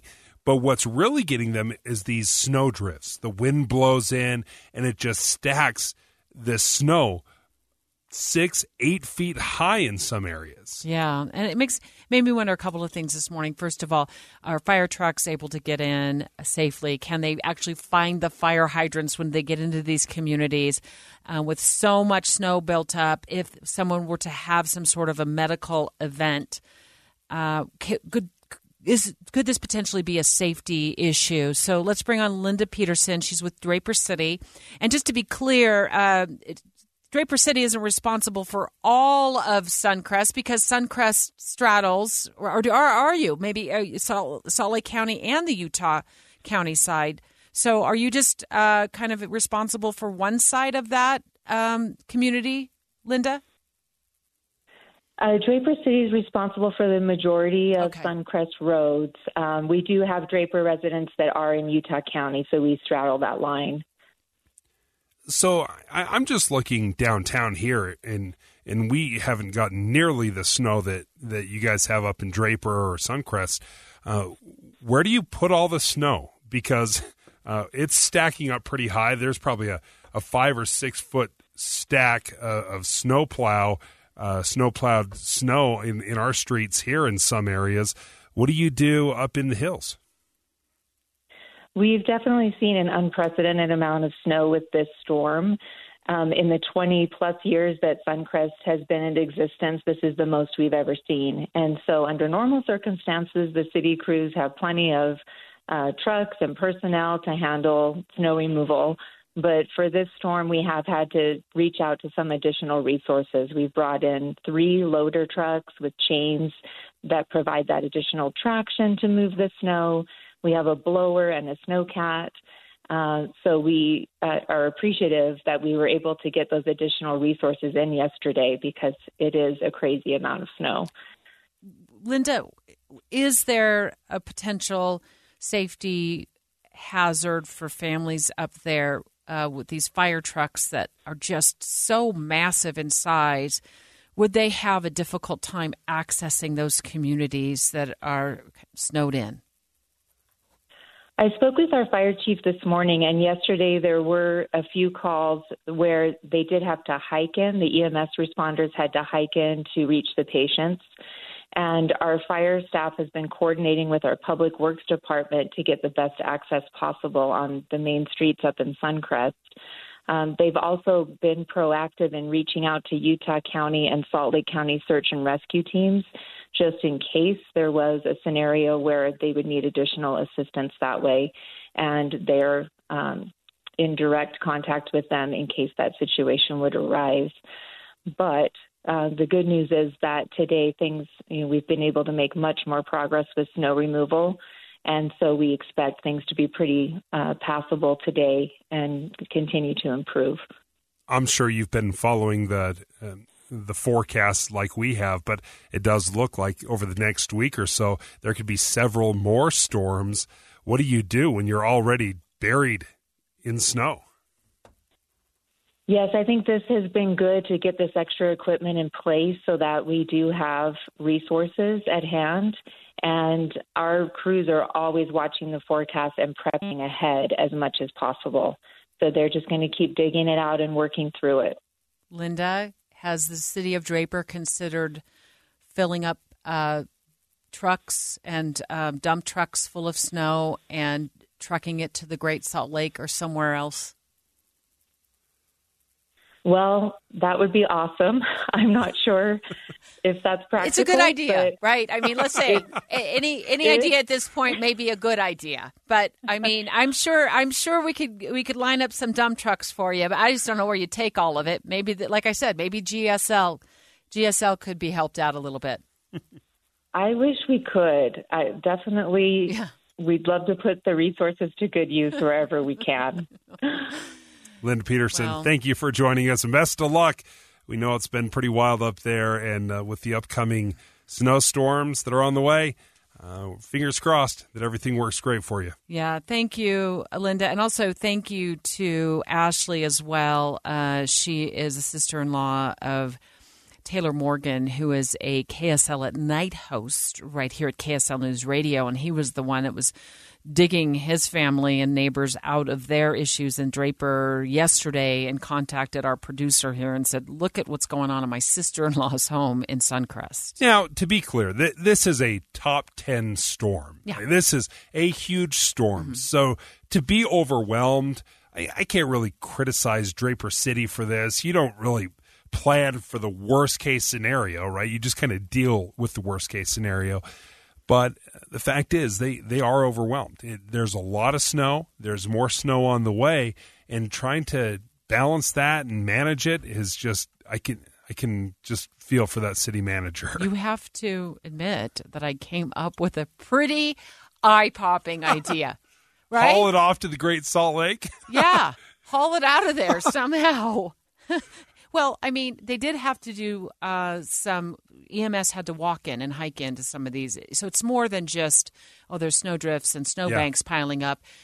This has become a safety issue for those who live in that community. And let's bring some dump trucks there. Yeah. I don't know. Especially when you look at cul-de-sacs, there's never a good way to get the snow out of the cul-de-sacs. Wow, we have had an amazing 48 hours, 2 days of full wall-to-wall coverage of this massive snowstorm that walloped a lot of Utah. Crest. Next. Great. About 3 minutes for the job, right, Superintendent? So thank you, neighbors. Valley. Next. A gun in the face. Then all of a sudden, they all kind of lined up. They pointed their guns at me. And this is the point where I thought, I'm going to die today. Started 2 years of horror for an American in Venezuela. They said, you need to give us your phone and get ready because you're coming with us. I'm Becky Bruce, and I spent a year researching and piecing together Josh and Tammy Holt's story about their ordeal in a notorious prison. That's when everything started to turn bad. We had another pound on the door. Boom, boom, boom. And there was the police once again. You can binge all of the episodes of Hope in Darkness on KSLPodcasts.com or wherever you get your podcasts.